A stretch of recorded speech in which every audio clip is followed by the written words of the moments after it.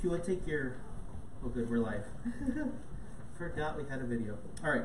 If you would take your Bibles and turn with me to 1 John chapter 1. 1 John chapter 1.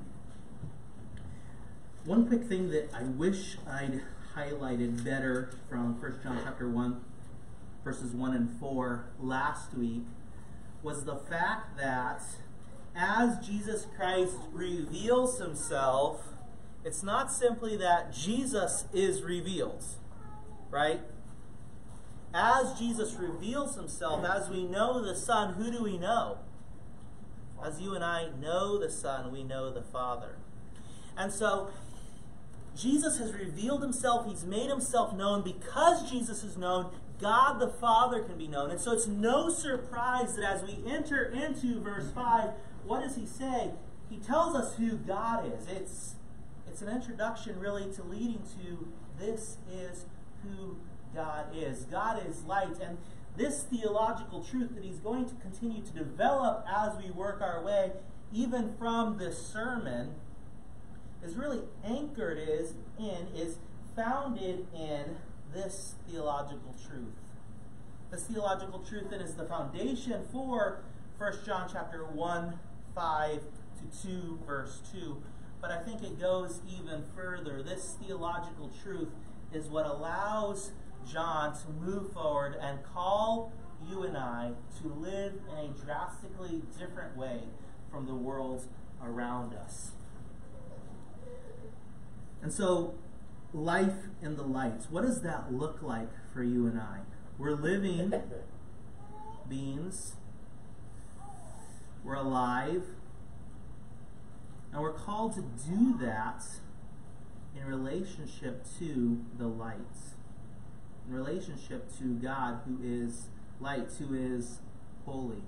And so I think the big idea, before we really dive into the passage and read it, I think that the big idea that the passage is seeking to communicate to you and seeking to communicate to me is that God's holiness demands we confess our sins and pursue holiness through Jesus Christ. God's holiness demands we confess our sins and pursue holiness through Jesus Christ. If you would, let's read the passage, 1 John chapter 1, verse 5, all the way through chapter 2, verse 2. Verse 5. This is the message which we have heard from him and declare to you, that God is light and in him is no darkness at all. If we say that we have fellowship with him and walk in darkness, we lie and do not practice the truth. But if we walk in the light as he is in the light, we have fellowship with one another, and the blood of Jesus Christ his Son cleanses us from all sin. If we say that we have no sin, we deceive ourselves, and the truth is not in us. If we confess our sins, he is faithful and just to forgive us our sins and to cleanse us from all unrighteousness. If we say that we have not sinned, we make him a liar, and his word is not in us. Chapter 2, verse 1. My little children, these things I write to you, so that you may not sin. And if anyone sins, we have an advocate with the Father, Jesus Christ, the righteous. And he himself is the propitiation for our sins, and not for our sins only, but also for the whole world. Let's go to the Lord in a word of prayer. Father, we thank you for who you are. We thank you for your character, that you are distinctly other from us. That while we often sin in numerous ways, multiple times a day, that you are different. That you are holy in the middle of a very dark world, a world that is full of sin and evil and forsaking your truth. You shine distinctly different from us. We pray that as we meditate upon that truth, that you are different, that you are holy, that it would cause us to meditate on whether or not our lives reflect who we say is our Father. And that as we do so, that it would call us to live lives that are pursuing holiness and faithfulness to you, to a greater degree than we did last week. In your name we pray. Amen. The passage is really going to begin by establishing the foundation upon which John will then make his argument. And the foundation, what allows him to make this argument, is that God is holy. Our standard is God's holiness. That's the foundation upon which he's going to continue to build his argument, make his case for living distinctly, drastically different from the world around us. And so he begins in verse 5 and he says, "This is the message which we have heard from him, and declare to you that God is light, and in him is no darkness at all." And so what he's getting at is not so much that God is revelation. Okay, sometimes we think, thy word is a light unto my path, and that's maybe what we kind of maybe think about this passage. And while that's true in a sense, I think that the bigger idea is elevating God's holiness. And God's holiness, as we meditate upon it, makes us look at our own lives and our own paths, and we're like, wow. But it's not really primarily saying that God is revelation, telling us how to live. It's saying God is so distinctly holy and different from us that it causes us to meditate upon our lives. It causes us to think about who he is. God is holy, and because he is holy, he is claiming the exceeding otherness of God. He's drastically different from you and I. And so he is the standard of truth, and he is righteous. That is what is being claimed here in this passage.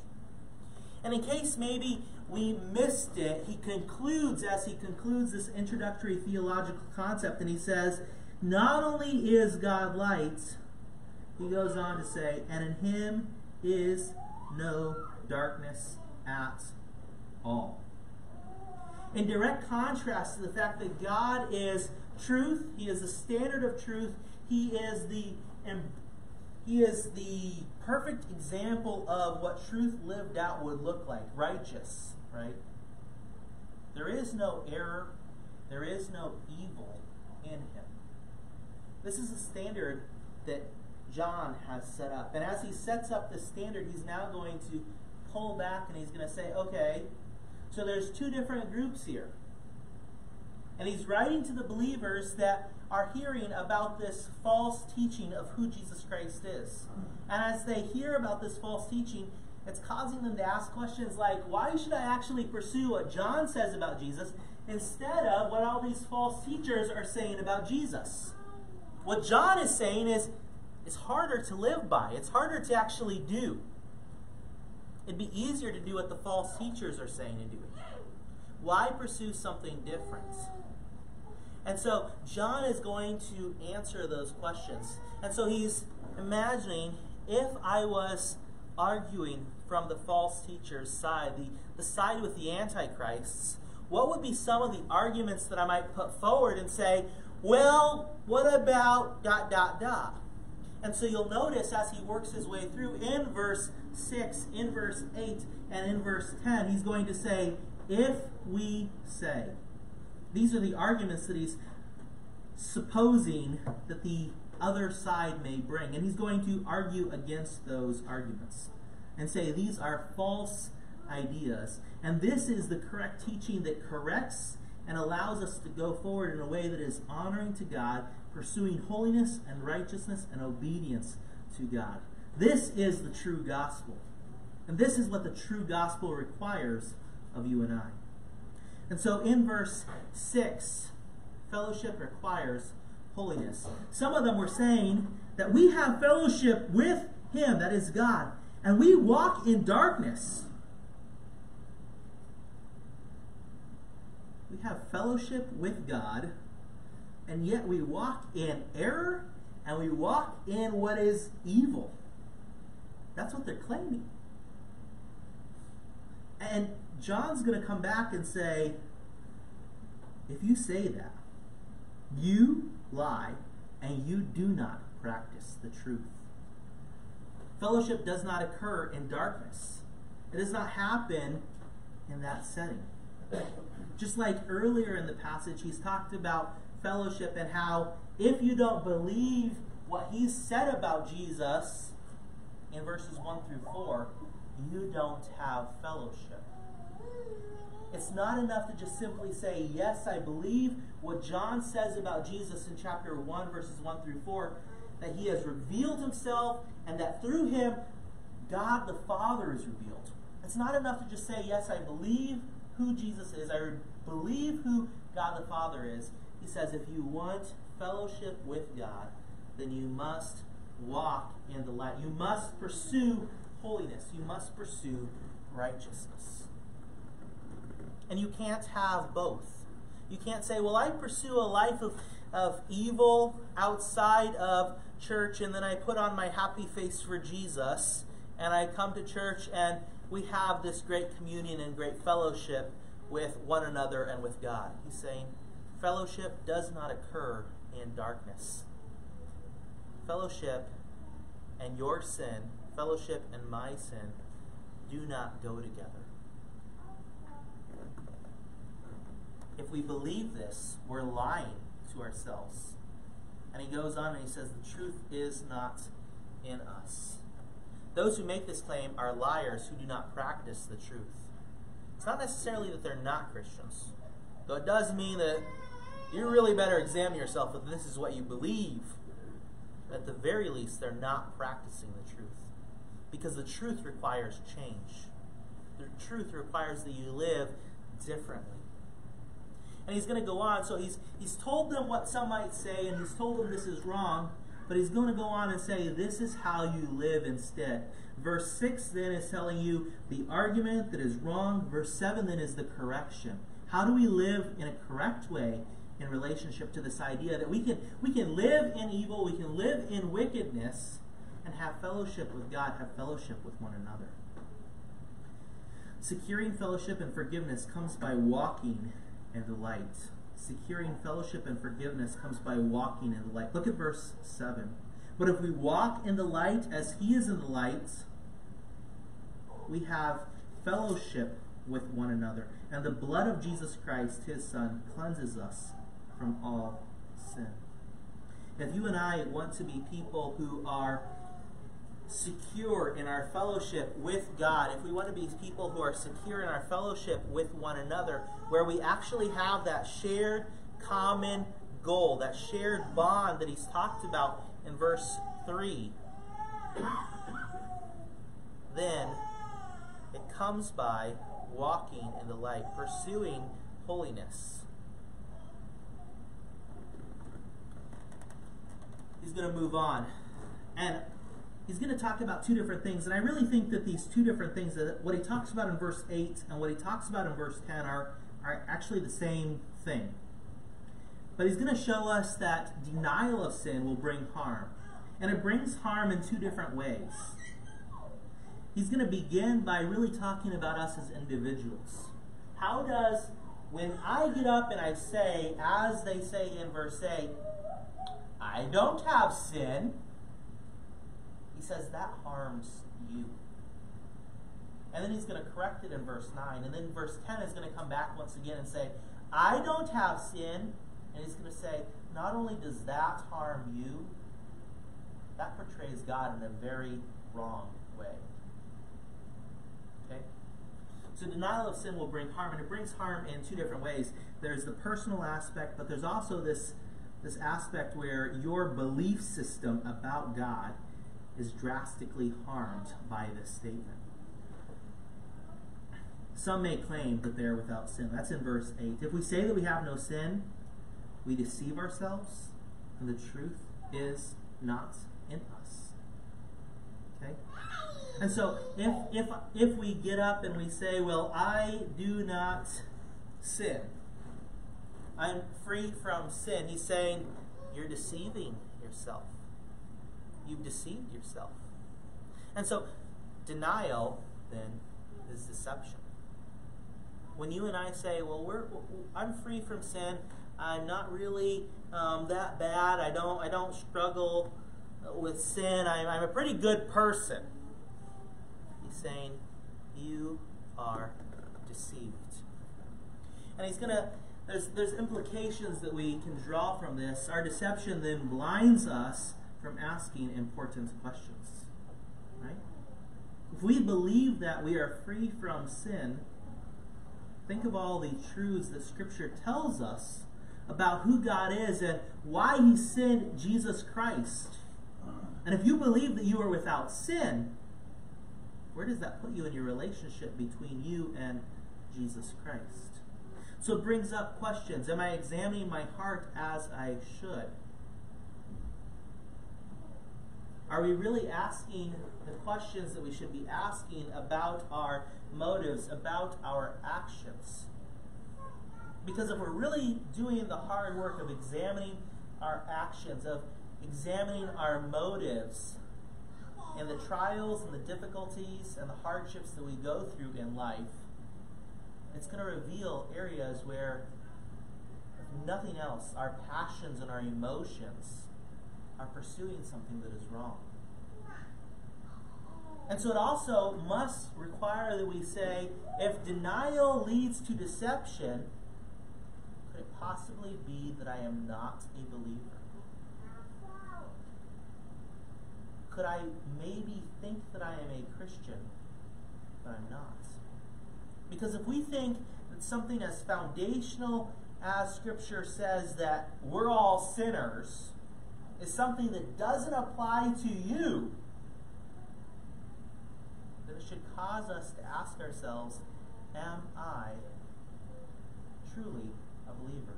Have I truly realized that my sin separates me from God and that there is nothing that I could possibly do in and of myself to achieve a righteous standing before God? And that I am in need of Jesus Christ's sacrifice on the cross? Have you truly placed your faith in Christ's finished work? When we deny our sins, it leads to deception, and any kind of solution or deception is possible.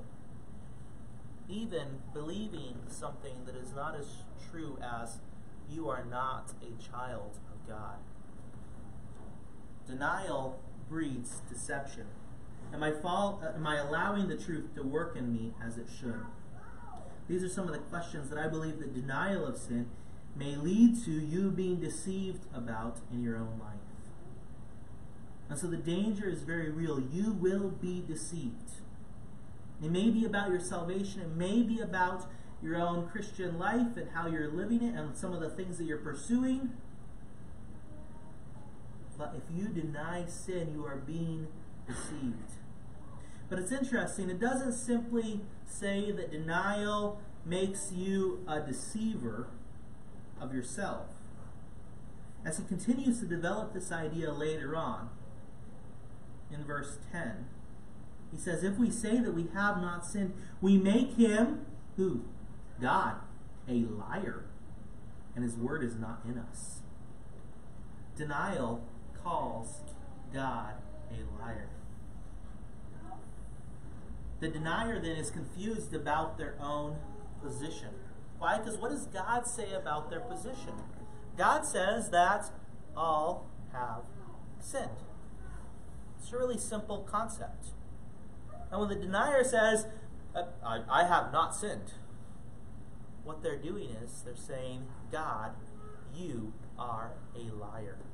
And so they're confused about their own position. The denier is further confused about God's position. They forgot that God is just, right? And that God knows everything. Why? Because he is the just judge. He is the judge that really everybody wants, unless they're a sinner, right? Because we all, even if it's just as a child, you look at a parenting decision and you're like, I got spanked for that person's sin, right? We've all been there, unless you're an only child. Anastasia has not yet been disciplined in any way for Eliana's sin, right? Hasn't happened, okay? But there will come a day where we'll make the wrong decision and we'll tell her that she loses some privileges or some other discipline procedure will happen because we misunderstood a situation. It'll happen. But with God, He is just. He never punishes the wrong person. Right? And denial looks at the situation and says, it wasn't my fault, I didn't do it, and it calls God a liar. It misunderstands God's position. God is just, and because He is just, He must punish such a one if they persist in that behavior. And so what is the solution to this situation? The solution to these false claims in verse 8 and in verse 10 is in verse 10. How do we solve the situation where somebody would be willing to stand up in a community and say, I am without sin? They're deceiving themselves, and they're calling God a liar. How does someone reconcile that position? And what he says in verse 9 is that if we confess our sins, He is faithful and just to forgive us our sins and to cleanse us from all unrighteousness.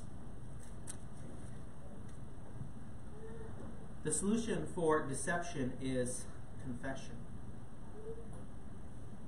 The solution for your deception about your own position, the solution for the deception and the misperceptions that you have about God's character is confession. God's character is just, which requires that He punishes. And it's interesting, denial means God's judgment looms heavy over your head. God's judgment looms heavy over your head. And yet, the just God that we expect to judge such a one, what does He say He will do to a person who comes before Him and is willing to confess? He says, if we confess our sins, He is faithful and just to forgive us our sins. The same truth that allows God to say, I'm going to judge you because you're in sin, is the same truth that becomes the foundational truth that allows Him to say, I'm going to forgive you for your sin. Why is that? Why can God say, I am just, so I must judge sin, I must punish sin. Sin is an offense against a holy God. And then on the same God say that the same character trait, His justice, allows Him to forgive someone who sins. How do you have both? How do you have both? His justice allows Him to forgive, and His justice allows Him to punish. How do you have both? I think it really ties in with John chapter 3, verse 16. Forgiveness is based on God's faithfulness and justice. And so what happens in John chapter 3? God so loved the world that He sent His only begotten Son, that whosoever believeth in Him should not perish but have everlasting life. Is God just? Yes. God's faithful. He is consistent to His word. And He has promised that those who come before Him, believing and accepting His free gift of salvation, will what? Be forgiven. And so it is just for Him to forgive those who come to Him for forgiveness. That is how God's justice allows Him to simultaneously judge one and forgive another. And both actions are based in the character trait that He is just. Isn't that cool? That is who God is, and that is what He offers us freely. Not because of anything that we have done or anything that we've done that would deserve His favor in that way. It's because He is gracious and merciful and desires to forgive those who will come to Him. If we confess our sins, He is faithful and just to forgive us our sins. But He doesn't leave us there, right? And He cleanses us from all unrighteousness. God is faithful and just so we can be righteous. We can be declared righteous because of Jesus' finished work. So confession then is the solution for our deception about our own selves and our misperceptions or our deception about God's character. And so as we look at ourselves and we say, I don't really like to think that I'm a sinner in this little corner of my life, then we are deceived. We're deceived about our own selves, and we're deceived about who God is. And what John is telling us to do is to go before God's throne of grace and say, I was wrong, forgive me. And he promises that he forgives and he declares you righteous. Forgiveness is then rooted in Christ's work. And this really picks up in verse 1 of chapter 2, and it goes through verse 2. John pleads with us to avoid sin. My little children, it's interesting, just like in chapter 1, verses 1 through 4, verse 4 really ends on a very pastoral note. You feel the heart, the love, the care that John has for this church or group of churches that he's writing to. The same thing is true here. He's been pretty strong with them, pretty firm with them. If you say this, the truth is not in you. That's not a popular type of thing to say in our culture, and it wasn't a popular thing to say in John's culture. Why? Because you're claiming complete, full truth. And if you don't accept complete, full truth, that means you're participating in something that's false. Nobody in any time of the world likes hearing that there's two choices. And the current choice that they're in is a wrong choice. That's not a popular message. If you want to be a Christian and be popular with everybody in the world, you're in the wrong group of people, okay? The message that we've been given to proclaim is not a message that makes you popular with the majority of people. Okay? You may not like it, but that's the truth. Okay? And so he pleads with them to avoid sin, but he does so in a way that is so gentle and so caring. He's really told them, hey, look, there's two different groups. There's the true Christ and those who follow him, and there's the antichrists. And these people are the antichrists. But you guys are here. Stay here. Don't be tempted to change. Okay? And as he concludes, he's saying, please avoid sin. These things I write to you, why? So that you may not sin. And he's going to go on. And if anyone sins, we have an advocate with the Father, Jesus Christ, the righteous. Hopelessness has no place in the Christian life, right? After all that he said, right? It may seem like verse 1 is like super hard, right?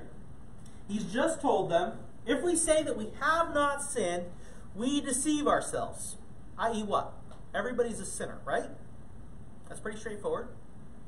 Then in chapter 2, verse 1, he says, these things I write to you so that you may not sin. We have a problem here, John, right? Because you just told us the previous verse that we all sin. And then in the next verse, you tell us, I write this so that you don't sin. Feels like you're torn between the two, right? It's because John knows everyone does sin.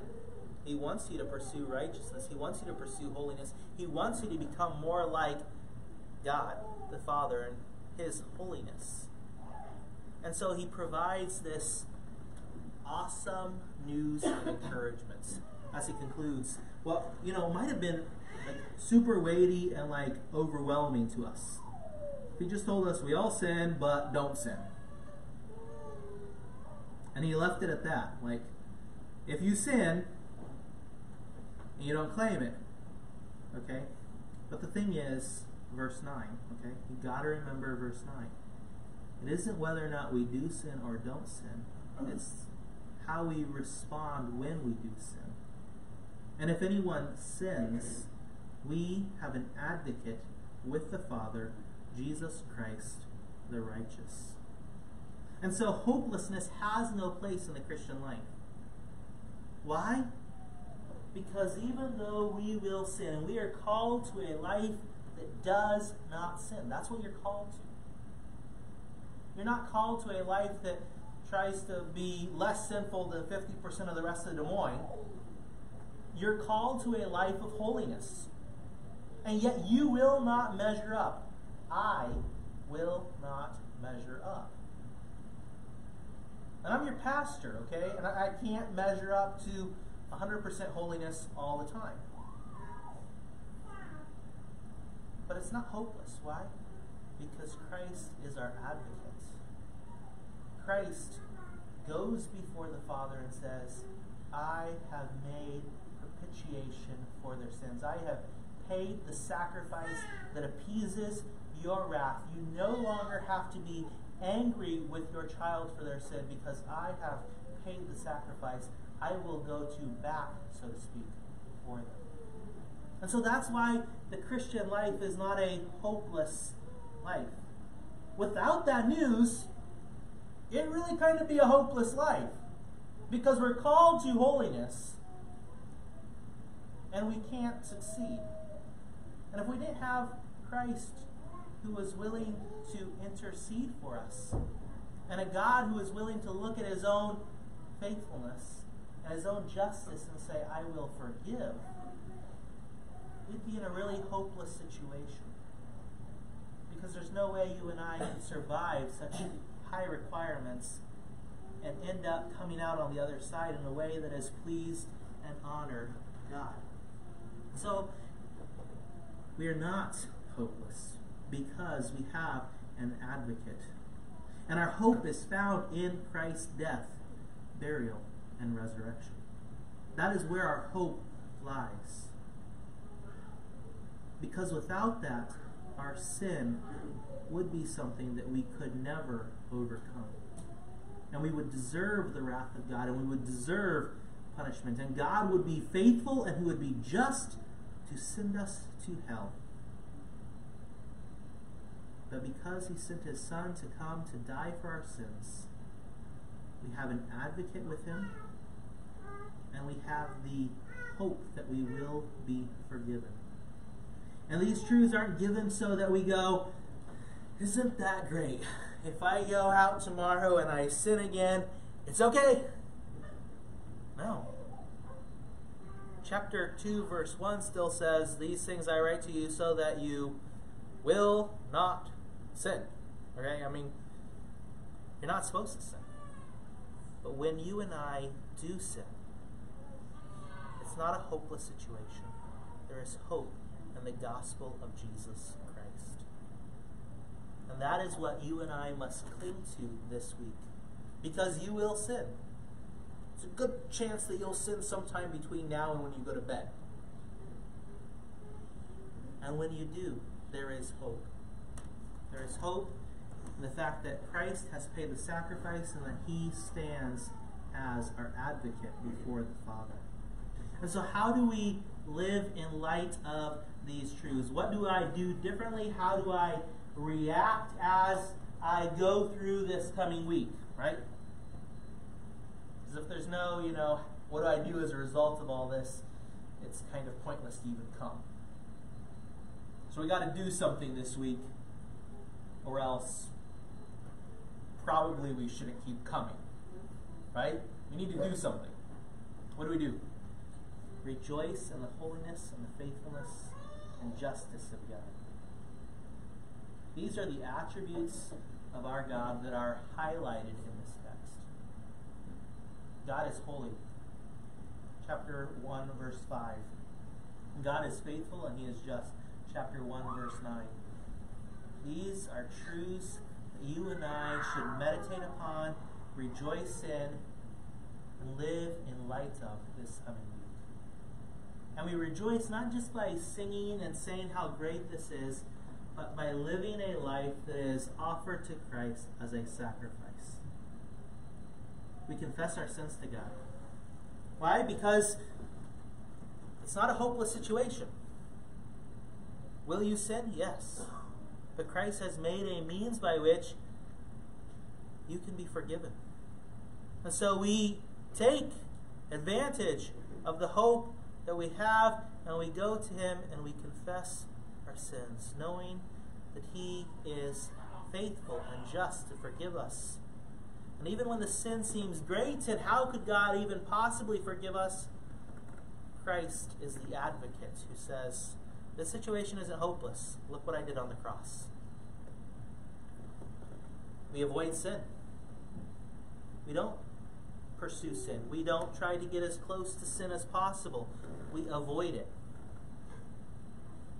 You know, one of the common phrases of our culture that I think has really adopted a new meaning in our 2020 era, right, is avoiding something like the plague. And whatever your view is about COVID, you know people that avoid COVID-type situations like it's death itself. Like, if they get it, they're dead, their whole family's dead, everybody they've ever talked to is dead. Like, okay, it's not that bad, okay? Not everybody will die from COVID. But that's how we're supposed to live in relationship to sin. Avoid it at all cost. In all its forms of appearances, we're supposed to avoid sin. Do not pursue sin. Do not go close to sin. And then we rejoice in Christ's past and present ministry. That's really what chapter 2, verse 2 is talking about. Christ died, that's his past ministry. His present ministry, he is an advocate today for me. When I sin, he still works on my behalf. Those are theological truths about who Jesus is. And the next time you and I sin and we're like, I did it again. I got upset at the kids, or I looked at that and I lusted, whatever that is. We rejoice that Christ paid the sacrifice for my sins. And we rejoice that Christ is even now making intercession on my behalf before God the Father. Let's go to the Lord in order of prayer. Father, we do thank you for who you are. We thank you for the truth that you are light, that you are holy, that you are distinctly other than we. We thank you that you have made provision that even when we do sin, that we can be forgiven and that we can be restored in our relationship to you. We pray that we would rejoice in your grand plan and that we would take advantage of that plan on a regular basis. That it wouldn't be something that we save for the next time we have the Lord's Supper or save for the next time we come into the church, but that it would be a regular pattern of our life where we acknowledge our sinfulness and that we rejoice in the fact that you have made the ability for us to come before you and to receive forgiveness for our sins that separate us from you. We pray that these truths would encourage us and strengthen us as we go through another difficult week. And in your name we pray. Amen.